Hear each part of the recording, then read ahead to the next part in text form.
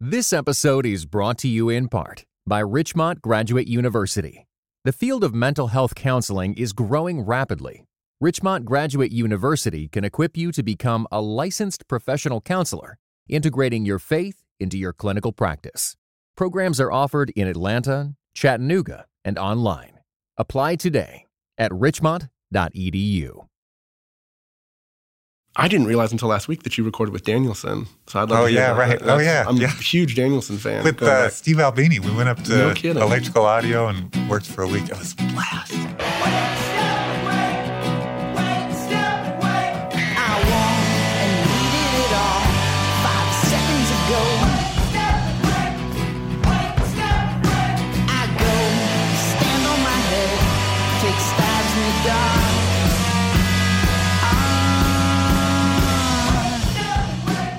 So what was it like working with Albini? The most fun. Well, I'd worked with him before because we had signed Chevelle to Squint, the label that I had. Right. And they were three brothers out of the Chicago area, and I really wanted them to work with someone in town, and I just assumed Albini was out of reach. And so I called up the studio, and the guy I got said, "Yeah, we can make that happen." It was really chaotic because the first day we showed up at the studio, and I'd kind of set everything up, but I don't know if maybe I talked to Albini once at that point. And of course, I was a huge fan from what he'd done with Nirvana and the Pixies. And so the band shows up, and it's like, "Where's Joe? Your little brother." He said, "Oh, we fired him last night." So it's a three-piece, bass, drums, and guitar, and they just fired Joe the night before. Right. So already, that is not a good way to start off. So not knowing what else to do, we start recording. And Albini's thing is he likes recording a band essentially live. Right.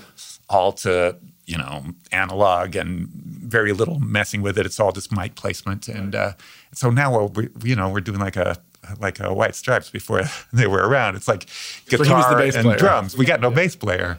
And so after about 3 days, and it's just not working, they rehired Joe, and so he comes back. Their brother. Now we're finally back to being a band. It's starting to sound good, but Albini is like, the first 3 days, he's like dead quiet, barely saying anything outside of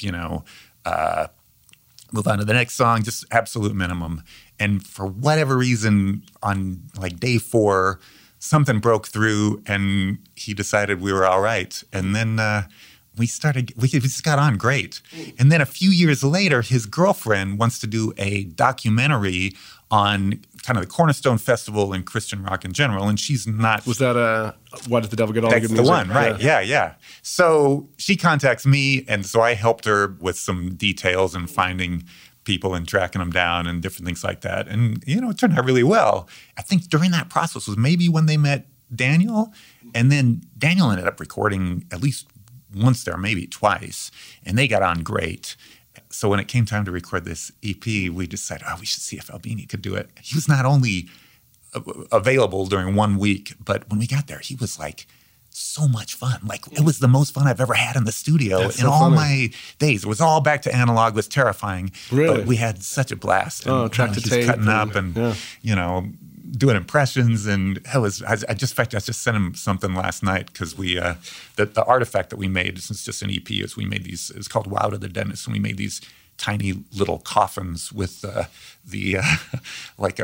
flash drive inside and photos of all of us lying in repose. And so I sent him one last night just to show him what we ended up with. That's awesome.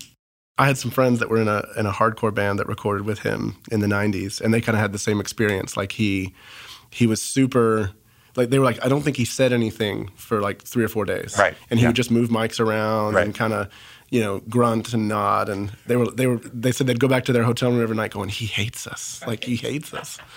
And then around like the 3rd or 4th day, they played some song, and it was like, maybe it was like the first song that he liked. Right. And then all of a sudden he was like, he sat up and got really into it. And was totally fun after that. So he was like the world's, he was one of my favorite people, but also like a class A contrarian. Yeah. For sure. There's a pine warbler sitting on a hollow limb. He seems to have the whole morning out right in front of him, and everything he sings from the branch that he's sitting on is seems to hush the leaves and the colors all around. Now first he sings and then he goes, and what it means, it's hard to know.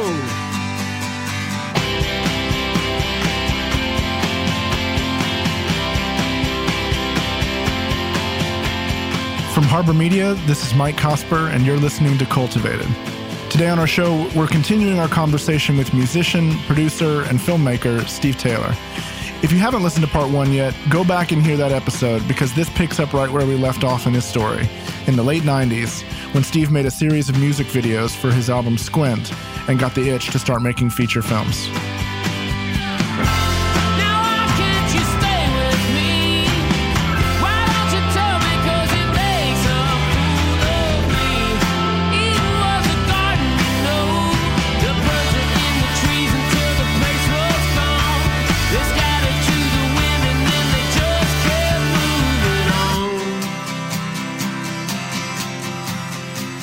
So from the Squint film, that sort of brought you back into making movies. Yes, it did. And then, in fact, the Newsboys, I was making their album called Take Me to Your Leader, and they wanted another long-form video and coming off this other experience. So I said, hey, why don't I'll do like an hour long. It'll be like a movie. I'll script it, but it'll give me the experience of finally working with sound and working with dialogue and all the stuff that you need to do. Because when you're doing music videos, we trick ourselves into thinking, we're making mini movies here, because we were getting more and more, sure, more spectacle and bigger budgets. And the fact is, all you're doing is you're adding, images to a pre-existing soundtrack. Sure. When you start messing with dialogue and writing stories and, character arcs and all that stuff, it's a whole different world. So I did this hour-long movie with Newsboys called Down Under the Big Top, where they supposedly inherit this really low-rent circus and have to save the day. And it was a total blast to do, and actually, turned out, it's weird. It's one of those things. I'll be out on tour and people are always coming up to me with like copies of this VHS and how they, wow, they watch it every year, Christmas with a family or something like that. And so that was the thing that made me want to take the next step and eventually get into. Looking at your IMDb, you've made some short films, but then you made was the Second Chance the next thing that you did? That was the first movie. That was the first movie. So what happened was with Squint, when I started the label, it was going to be a music and film, and the funding also came with $1 million to do a movie that I'd given them like a treatment on. It's like a postmodern fairy tale. It was going to have like stop motion animation in it by the guy that did the Cash Cow video, longtime friend Jonathan Richter. And so we went to work. I worked with my friend Ben, the cinematographer, and then another guy, Willie Williams, who is U2's like stage designer and fantastic artist, and been with him almost from the beginning. And so we worked on this for like 2 years. We finally did like a table reading where I got actors around a table and, pass out the scripts. They read it. I don't say anything during the whole time. I just listen to it. And at the end of that table reading for this movie called Saint Gimp, I realized that this movie was unfilmable. And if we did film it, it would be unwatchable. And so that's a tough thing to acknowledge after 2 years. It was tough. It was really tough. Yeah. And we had the money to make it too. So like I could have pressed forward, but it would not have been pretty. So we scrapped that. Let me ask you real quick. Yeah. So do you think it was like overwrought? Like you worked on it too long, you gave it or just it was just ill-fated outside from of the my beginning? grasp, right? Interesting. Ideally, I try with each new project to do something that's outside of my reach a little bit, right? And otherwise, it's just like, what's the point? And this one was just way past my skill level. Just didn't have it, right? And there was no denying it. Like the actors were kind. Like nobody was, making fun or it was just as obvious as could be. Yeah. And there wasn't really even any fixing it. So I thought, well, I still want to make a movie. And so I thought, maybe what I need to do is do something that's within my reach. And having grown up in church, always been kind of fascinated by the racial dynamic of churches and why they split off every week into their own camps. I thought it would be interesting to do like what amounts to like a black and white buddy movie at the time they called. That was kind of the genre, where the white guy is like an associate pastor at a big mega church in the suburbs, and the black guy is like a pastor at an inner city church. The white guy, played by Michael W. Smith, gets forced to work in the black church that doesn't want him, and somehow they have to figure out a way to get along. And it would be fun to do that and see what else came into the mix. James chapter 1 teaches us to be doers of the word and not hearers only. Melodies form, swarm all the trees, change color of all the leaves, sway back and forth like the autumn breeze. Just a small change, give you all the teas. If I be on my way, will you go my way? I be on my way. Your darkest night or your coldest day, if I could ever get up, I'll be headed your way. I'm the sociopath, Dad. I'm not a social worker. You're not going there to fix anything. I just want you to observe and to learn. Answer the question. Why are you here? He needs more than a sermon, Jerry. He needs his wings clipped. I gave you my pulpit top televised, and you use it to start a fight. I just think the home front should take priority, that's all. You mean your home front?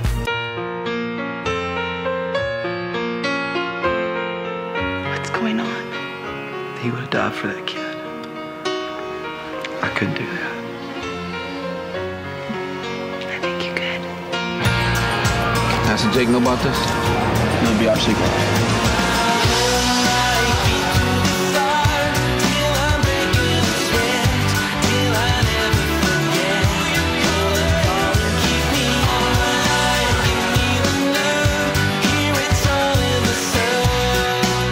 It's about money and power, and I don't believe Jesus spoke highly of either. Well, what about arrogance? Is that how they teach teamwork in the pros? So, we got to make the movie, and I think it's reasonably good. There's plenty of mistakes in it, but they're all my mistakes. And in some ways, it might have been a little ahead of its time, certainly within kind of the Christian world. I didn't see any way you could do it without a certain amount of PG-13-ish language, right? Which I think a lot of people disagreed with that notion. But it's, How did Michael W. Smith get involved in the project? So Michael really was, in many ways, the reason it got made. We had the script, and the script was good. But early on, my friend Ben, who was the cinematographer and co-wrote the screenplay, he knew that Michael, who I knew, kind of casually, he knew that he'd always wanted to act. And so we got with Michael and spent a day just not so much seeing if he could act, but see if he could play a version of himself. Not that his character was like that necessarily, but, people get in front of the camera and sometimes they just freeze up. They get weird. And Michael was generally good that day. And, he did a good job. And the stuff that he's not that great on was honestly my fault because I didn't give him activities, something to kind of take him out of himself, feel less self-conscious. But a lot of this stuff is good. And, yeah. it was really fun working with him. He's a good guy. So Blue Like Jazz comes next? Yeah. So, the Second Chance movie got picked up by Sony Pictures Releasing, and it was not a big theatrical success, but then it sold like 500,000 DVDs. And so, or right before it came out, I'm thinking, what's the next project? And somebody had given me this book, Blue Like Jazz, to read over Christmas break. And I can't tell you why, but I finished it. It's not a book you put down and think, oh, I see this movie in my head. But I finished it. It's like, this has got to be it. This is it. And at that point, it wasn't a hit. It was starting to get a little kind of buzz, but it wasn't a bestseller by any means. And I think it was a couple reasons. One was there's a famous scene in the book that takes place in a confession booth. That was part of it. And then just the story of a guy who grows up in a conservative environment and then goes kind of to the opposite place. In this case, Don, went to Reed College and audited classes there. Was appealing just from my own college experience of, going to Biola for a year and then going to the University of Colorado Boulder. And I just thought, man, I know this story. I know how to tell this. So Don was in town the following month, visiting from Portland to do a reading. A friend of ours, a mutual friend, introduced us. Don was familiar with my music, and the Second Chance was opening that weekend. So I said, pitched him on turning his book into a movie.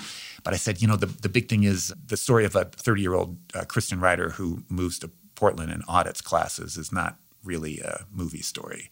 What if we made your character a college student who lived the experience, like a 19-year-old college student? And he was like, yeah, that sounds good. He said, well, let me see your movie this weekend. And he went back to Portland and saw it and really liked it. And he called up the next day and said, let's do this. And this is before his book was a hit. It was, yeah. Yeah. So we started working on the screenplay. He wanted to be involved with the screenplay, which, is usually not a good idea, especially when it's a memoir that you're adapting. Sure. And I think the old adage is you read the book once and then you throw it away and, right. you make your movie. But, understandably, he had opinions. At a certain point, I thought, okay, I could say no and just say, no, this is not going to be a good idea. But maybe he says, well, then maybe you're not the guy to make this into a movie. So I said, okay, why don't you at least go to this screenwriting seminar by this guy, Robert McKee, in LA, attend that. At least then you'll have a vocabulary for what we're doing. And he went and loved it, came back, and then we started working on the screenplay. And it was mostly a great experience, but it was still hard for him to think in terms of a movie versus a book. Yeah. So he would say things like, "Oh yeah," and then in this scene, we'll do that scene where Don and Penny are in a coffee shop and having that theological discussion. I'm like, no, not interested in two people sitting around talking. Yeah. Like stuff happens in movies, right? Right. He said, "Oh, okay."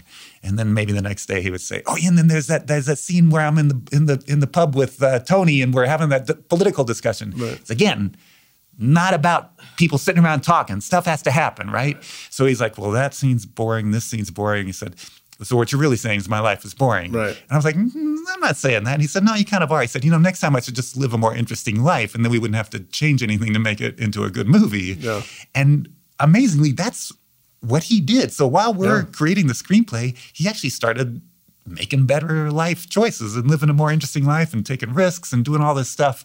And that ended up becoming, his next book, which is a really good book, A Million Miles in 1,000 Years. Weirdly enough, the screenplay was good. It was, a little edgy, but I just assumed there were plenty of fellow Christians who believed in the value of, engaging culture and that they'd be lined up. And in the meantime, the book becomes like a big success. Sells 1.5 million copies. It's on the New York Times bestseller list for like 45 weeks. So I think, well, this is going to be easy to fund. And I could not have been more wrong. There's a lot you don't know about me. I come out of this subculture. All right, here it comes. Yeah. I want Jesus to be my amigo for my birthday. I came here to escape it because I was ashamed of it. But it turns out that I'm ashamed of Jesus. Is this gonna get weird? Yeah, probably. At Reed College, forget everything you think you may know, because you do not know anything. Your private religious wacko beliefs are none of my business, but if you plan on ever making friends, get in the closet, Baptist boy. There's a guy dressed in a Pope outfit pushing a burning shopping cart. Everyone here seems so sure of themselves. You know nothing. I just wanted to fit in. You're okay with heights, right? Was it you? It was just a joke. You don't even know what you did because you don't know the people that you hurt. Think back to when you were nice. Don, Do I look stupid? you just look like you don't belong.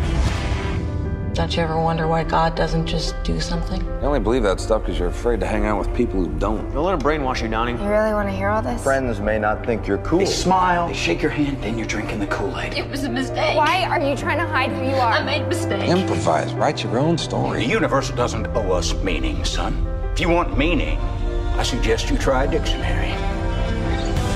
My dad told me jazz is like life because it doesn't resolve. But what if we're not alone? What if all these stars are notes on a page of music, swirling in the blue like jazz? In fact, I was so wrong that, that the book about us writing the screenplay for his prior book also came out, also became a bestseller, and we still couldn't get the money to fund it. And ultimately, the only reason we got to make it was because of this Kickstarter campaign, which became its own kind of phenomenon. They launched their Kickstarter campaign in 2010. If you pledged as little as $10, you not only got a copy of the movie, you got a personal thank you call from Steve. For $100, you got a credit as an associate producer, and the prizes got more generous from there. Visits to the set, work as an extra. The campaign raised almost $350,000 from more than 4,000 people. I still think back on that, and it just seems like a miracle to me that this all came together in such a short amount of time. And so ultimately, it was a really satisfying experience. Happy with the film and feel like I'm happy with the film. It's the same thing. Like the mistakes are all mine, and I made fewer mistakes this time. And for the most part, I think it holds up pretty well. Yeah. So now more recently, though, you've gone back to music again. Yeah. So I was so frustrated not being able to get Blue Like Jazz made that I told my wife, man, I got to do something. I'm going crazy. And so I called up my old friend Peter from Newsboys and a couple other friends, and we just started meeting at John Painter, who is in a group, Fleming and John. We started meeting in his studio and just, kind of thrashing around songs. And it got to where we recorded quite a bit. And we were thinking, well, let's go ahead and, do an album. And then the Kickstarter campaign happened, and it's like, oh, I guess I'm doing a movie. And that whole process took so long that by the time it was all done, it was like, oh, man, we got this album that's 2/3 done. We should go ahead and finish that. So that went back to doing music for a while. I think I called it a sabbatical. And because how many years was it between Squint and that record? It'd been like 20 years. 20 years between Squint and this last album. That's amazing. Yeah. Are we not on a holiday? Are we entitled to thrills? Didn't we pick to be entertained? I signed a waiver that kills. Standing on a deck of the unknown, waiting on a drop of the bar. I got gas and a plan of style. I got the front seat covered. On your ride, it's on your ride. Keep it reading. On your ride, it's on your ride. If it's on your ride, why am I bleeding? I got so much amusement, I can't stomach no more. And part of it was I really liked the Squint album, and I really didn't want to do another album unless I thought it was going to hold up. And so, but yeah, I ended up being happy with that. And Danny Syme from this band Menomina in Portland, who ended up doing the music for Blue Like Jazz, we'd send him the mixes, and he mixed it. It was a really good experience, and a good, it was just fun making music again and being with your friends and, you know, being on the road. That Kickstarter video is one of the best Kickstarter videos of all time. TJ and I were watching it on the way up here, just dying. Yeah, there's a lot of embedded truth in it. There's some great stuff. Hey, this is Steve Taylor, and as you can see in the box directly below, I've started a band, and I'm launching a Kickstarter campaign to fund our album. I'm a little nervous because it's been almost 20 years since my last album and tour, so I'm here at the Tennessee Department of Music Veterans to see if I can get my license renewed. 86. Hey, how's it Sir, going? this is the Department of Music Veterans. Please put on your sunglasses. Okay. And you need to be on your cell phone. You need me to call somebody? I don't care. Like this? Which license are you here for? License to rock, but it's more of an indie alternative thing. Stage props? Yeah, I brought these heads from back in the day. Look like this. Pyro. From the heads? No. I just got a text. Purpose? I don't know. I just thought they were kind of cool. I could juggle them. That won't be necessary. Fill out these forms. They'll call your name. 87. Sorry. Steve Taylor. Follow me. Okay, stop right there. I'm gonna need 80% more swagger and twice as much indifference. Yeah, okay. Sunglasses on? No. Yes. Pulling back, pursuing a life in the arts. We've talked about this a little bit, but I guess I'm curious, when you look at it, I'm sure that over the years it's demanded a lot of sacrifices to kind of stick with it. That there have been moments where it's been like, okay, do I go get the day job now? Is this it? What's kept you coming back? Do you know? On some level, it's like you're not sure what else you could do. I function fine, so it's not like I wouldn't know how to work a regular job. There's a certain freedom to it and this kind of the buzz of working with other artistically inclined people that is hard to let go of. And so I get a lot of friends, in Nashville who have been doing this for a while and they're now, barely able to make a living doing it. But I see why they still keep pursuing it, just because it's not really like anything else, Yeah. And it sounds like for you, a lot of what draws you to it is kind of the communal sense, the ability to get with people and make things as sort of a family, right? Yes. When I would talk to artists who were thinking about signing with Squint, I would just tell them that I feel like when they're able to marry their artistic passions on some level with their Christian pursuits or their Christian ideals, I don't want to say spiritual pursuits because it sounds too fuzzy. Because I was, I wanted to work with fellow Christians. That's a very satisfying place to live. It can go badly quickly if you're not careful, but that's a really satisfying place to live. And part of the reason it's satisfying is because it's not me-centered. It's not full of that kind of poisonous myth of the artist who sacrifices everything for their art, which I think is not admirable at all, and in fact has ruined a lot of great possibilities and for sure great possible artists. Yeah. So last couple of questions here. I guess as sort of somebody who's been an artist, when I think of satire, I think of somebody who's got this critical eye for what's going on around them. We're living in strange times. Like the last 10 years has seen this kind of incredible progressive wave, of secularist wave that's putting all this pressure on churches. And then 2016 happens, and there's this other whole thing from sort of the alt-right and all of this. Yeah, I didn't see that one coming. No, I don't think anybody. Hillary Clinton sure didn't see that one coming. Right. So how do you make sense of where we are? I'm curious, what are you thinking about, and what are you observing in the midst of all this? I'd gotten kind of apolitical, I guess, over the last 20 years. Just it didn't seem that interesting to me anymore. And, when I started off making music, it wasn't so much political, but it was charged with the current state of the world. And then when I came back to doing music to the Goliath album and even the album with Daniel Smith, there wasn't really a whole lot of that. It was, for whatever reason, probably age. It has more to do with, what's going on inside you and the insane contradictions in the human heart, right? Mm-hmm. But I gotta say, the Trump phenomenon, like really bothers me. And, I'm only active on social media when I need something from people. But I sent out a tweet that I just thought was self-evident. It was during the primaries, and I, said a little friendly reminder: if you're a Christian voting for Donald Trump, you've either lost your faith or lost your mind.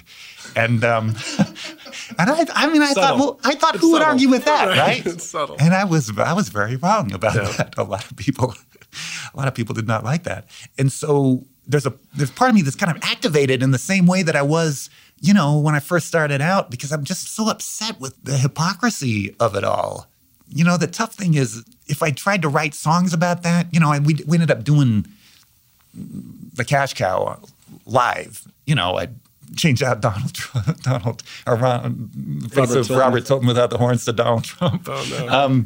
But I'm so troubled by that. And I'm, I couldn't vote for either of them. I don't even like talking about politics because it's just not something that I'm not concerned about, but this one really bothers me. And what bothers me is just the abject hypocrisy of people. I guess when the final election came across, I guess I kind of understand, but when it was primary season, I didn't get that at all. It seems like there's a whole lot of people who kind of said, okay, I'm going to hold my nose and pull the lever. Yeah, right. Because this is what I have to do.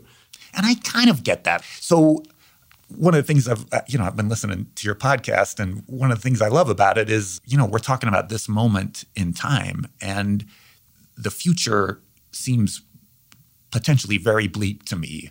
And, you could argue it's going to be bleak either way. But I think one of the reasons it seems so bleak is because there is such a sense from so many fellow Christians that the end somehow justifies the means. And that, when we compromise to the place where a guy like that becomes our guy, that's a tough one. Yeah. Right? Yeah. I had no idea we were going to get into this. No, yeah, I don't mean to put you on the spot if you don't want to say it, talk about it, but it does seem like a ripe moment for satire. It does, so maybe right? your voice and at the same time, we're seeing, religious liberty is certainly a great question mark too. We live in a really tricky time. I don't know what the future is going to bring, but I think it could get ugly. Yeah. So what would you say to a young artist who's like a 20-year-old Steve Taylor looking to make music and make their way in the days ahead? Yeah. Just faithfulness to our faith and to kind of orthodox, with a small o, Christian teaching and, not aligning ourselves with any type of politics. A Christian, we shouldn't be able to be defined by politics because it's not going to make sense to outsiders. We're going to be picking from all different sides, and Christianity just demands things from us we don't probably naturally want to give, and yet that's what faithfulness looks like. There's a pine wall poplar sitting on a hollow limb. He seems to have the whole morning out right in front of him, and everything he sings from the branch that he's sitting on, it seems to hush the leaves and the colors all around. Now first he sings and then he goes, and what it means, it's hard to know. Steve mentioned a song called The Cash Cow a minute ago. The music video is on YouTube, and I encourage you to go check it out. We'll link it in our show notes. It definitely adds some color to what we just talked about. One bit of shameless self-promotion here. It's actually release day for my new book. The book is called Recapturing the Wonder, and it's about how a disenchanted world has left us feeling disillusioned and cut off from transcendence. About how it dims our experience of faith. And it describes how ancient and modern spiritual disciplines can help reorient us to another way of seeing and experiencing the world. Recapturing our sense of wonder, like the title says. Okay, you can get it wherever books are sold. Also, mark your calendars. Sandra McCracken's new podcast called Steadfast starts on September the 6th, just a few weeks away. You can subscribe to it now in the iTunes Store or Stitcher or Google Play and listen to a preview. While you're in there, you can leave a rating and a review of this show. And of course, you can help us spread the word about our show on social media. Our show today was produced by me. It was edited by TJ Hester. It was mixed by Mark Owens. Our theme song is by Roman Candle, and today's music was by Steve Taylor and the Danielson Foil, and Steve Taylor and the Perfect Foil. Special thanks to Dan Darling and Jason Thacker. Come back next week when my guest will be singer, songwriter, and speaker, Audrey Assad. I didn't grow up with praise and worship music or anything because it was a hymns-only tradition, but I had this kind of rebel uncle who liked some of the Jesus Freak stuff from the 70s, and I think the first praise and worship, quote-unquote, modern contemporary song I learned was You've Been Left Behind by Larry Norman. Yeah. I sang it with him as a duet at a VBS one year, and it made a big splash. See you next week.